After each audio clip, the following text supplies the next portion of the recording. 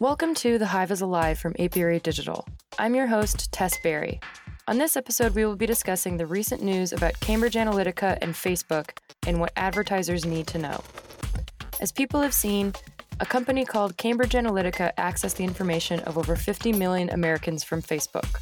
This data was then utilized by Cambridge Analytica to build psychographic profiles of users and then target users with messaging with the goal of influencing elections. We discuss how this data was collected and utilized, how consumers are reacting to this news, and, most relevant to this podcast, what this means for advertisers. How can we, as digital marketers, think about data and privacy moving forward? Hello, today we are joined by Apiary founder Karen Amundsen. Hello, Karen. Hi. And we are also joined by Apiary lead analytics consultant Rachel Factor. Hello. Welcome. So to get started, could you each tell us a bit more about what exactly happened and how this happened? I can start with that. So the story goes that a man named Alexander Kogan wrote an app for Facebook. And this app was in the form of a quiz. And when users start this quiz, think something like, which Sex and the City character are you? Things that are really seemingly innocuous. They go in, they start the quiz, and then they're asked to consent to some permissions. And then the app goes in and can scrape data from your profile, scrape data from your friend's profile. And it turns out it can actually scrape call metadata as well. And then this guy, Alexander Kogan, he ended up selling the data to Cambridge Analytica, which was in violation of Facebook's policies. So that's really the big issue that Facebook has. However, Facebook has come out to say that this was not a data breach. It's something that the news is kind of falling over themselves, talking about how, Facebook was hacked. They weren't hacked. This was using Facebook's tools, developer tools, as they were intended. And so that's kind of what is so scary about this, is that pretty much anybody at the time could go write an app, scrape data from Facebook, sell it off without much interruption from Facebook's policies or anyone really. And Facebook has since updated their policies around, what apps can collect from profiles, but the damage has been done, and a lot of apps have been doing this supposedly. This is just one case where they got caught. And then I think, kind of where I think we're starting to think about this is, of course, as individuals and consumers, we want to know how our data is being used. It's, certainly a hot topic. But then we also, as a client-focused organization running digital media and, helping clients to spend money on Facebook, we also want to be looking out for the interests of our clients, which both is how do we drive revenue for them and improve performance? And then also how do we help them to look out for their customers and help to steer them in a direction to where, we don't want to be helping them to spend money on things that maybe aren't in line with the values of their company and what they want to do with their customers. And so I think, one of the interesting questions that we're trying to work out is, does this change anything from an advertiser standpoint? In the context of, where is kind of Facebook going from here? And I don't think it's going anywhere, by the way. I don't know about inventory or how that's going to work, but I do know that they still have the strongest data set in the world. And you do hear about people saying, well, delete Facebook, I'm going to get off Facebook, and then go to, Instagram, not even realizing that it's owned by the same parent company. And so the breadth of information that Facebook has, because it has so many properties as well, is something that is quite powerful. They can rebrand themselves, even if this is kind of, an embarrassing moment for them, through one of their other very popular social media sites. I just saw a graph recently that said, WhatsApp is probably one of the most used social media platforms. I guess it's more of a messaging app, but still. And so Facebook is capturing all of those text interactions and collecting that data, collecting your call data when you have WhatsApp on your phone. So I don't think they're going anywhere. I think they're going to have more opportunities for advertising. The analogy I'm seeing here with Facebook, it reminds me of McDonald's and the McDonald's debate. And does McDonald's make people fat, or do people's choices make them fat? And from here, I'm seeing it well, is Facebook preying on people Is this set up so that Facebook can just take your data? They're making you insecure, or are people making choices that makes their data insecure or just gives their data away? And I actually think that it's probably a combination of both, where Facebook does allow this to happen. They have very lax policies on how data is collected and who gets to see it. But at the same time, everyone I've ever met had no problem, just putting their name, their place of birth, and where they live and where they work, and all of their interests and all of their friends, and just an enormous amount of information about them personally for free, not knowing that they were very much the product being sold rather than being given something for free. So I see a real issue with Facebook isn't fixing this, but there's some personal responsibility around how to protect your data. Not that anybody is teaching anyone this. It's not something you learn in schools. Most of our parents, they didn't grow up in the digital age. They're not savvy in this regard. And so there's no one to teach anyone this unless you're going out to get the information yourself. And I really think that we should be putting more pressure on companies like Facebook to teach people this. I mean, I'd feel a little bit better about if the next time someone logged onto Facebook, they weren't allowed to continue with their experience until they completed a video about data security and the kind of information that they should be sharing on the web and what Facebook actually does with the information that they give them. To me, that's kind of the ethically right thing to do, but I don't think that's going to happen anytime soon. I think another thing, what like the textbooks will tell you about the McDonald's business model is they're not really in the business of hamburgers. They're actually in the business of real estate, and hamburgers are just kind of a means to an end in the real estate business. I don't know if that's still true today, but I think, historically that's like what you would see in a textbook. And I think Facebook is the same, like the business model is a means to, it's of course, like it's an ad business and the underlying backbone of that is data. And I think as we have more emerging technologies like AI-driven platforms, the data to fuel those is going to become increasingly valuable. And I think if you like reading some of the headlines, I've seen quotes like "data is the new oil." And what that means is the people who control the pipelines are going to be the ones that get wealthy, not necessarily the people with the oil, so to speak, themselves, but the ones controlling the flow of that. So like Facebook's business model overall is just very well poised for that. Interesting. You both touched on it a bit, how there's the hashtag delete Facebook, and there's a lot of public attention and a bit of outrage over the data collection and what's been happening. So you both mentioned that you don't see Facebook going away anytime soon.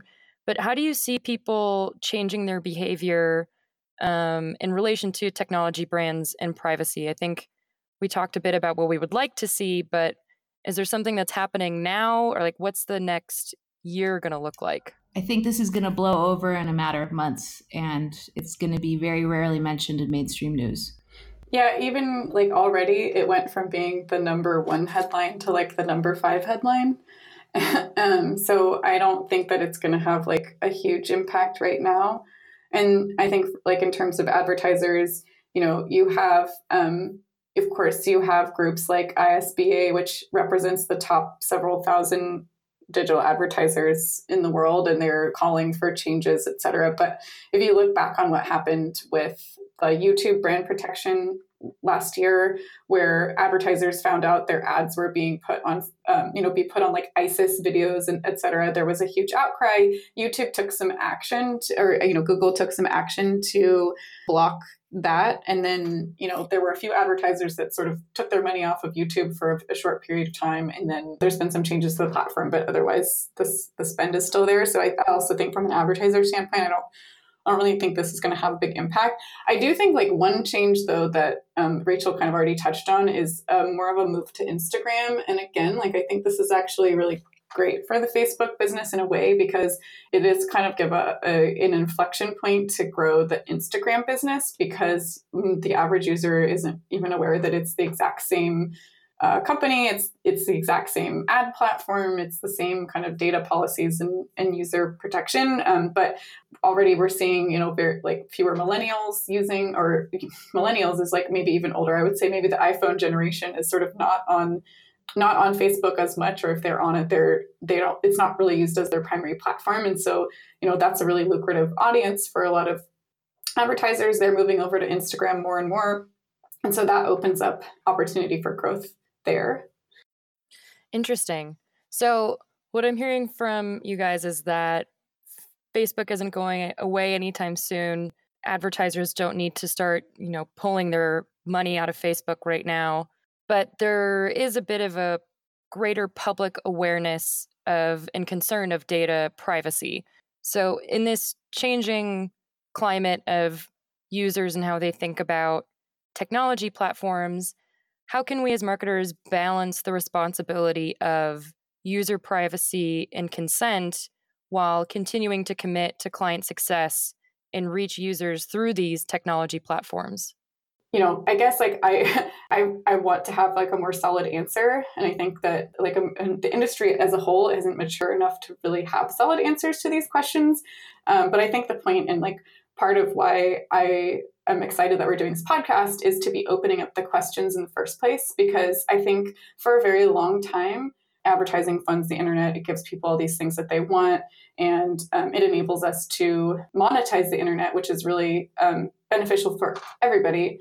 And so it's because there's this benefit, I think it has shut down conversation and questioning and thinking on, well, maybe what if there is a way that we can help businesses to drive phenomenal return on their investment and to give users more visibility and control over what their data is that's being shared and how it's being used. I feel really good that we're opening up conversations about these things. I feel nervous about the implications of how it will be perceived by clients listening, but I hope that the interpretation will be that we're really trying to fight for their interests in a way that helps to position them in favorable light to their customers.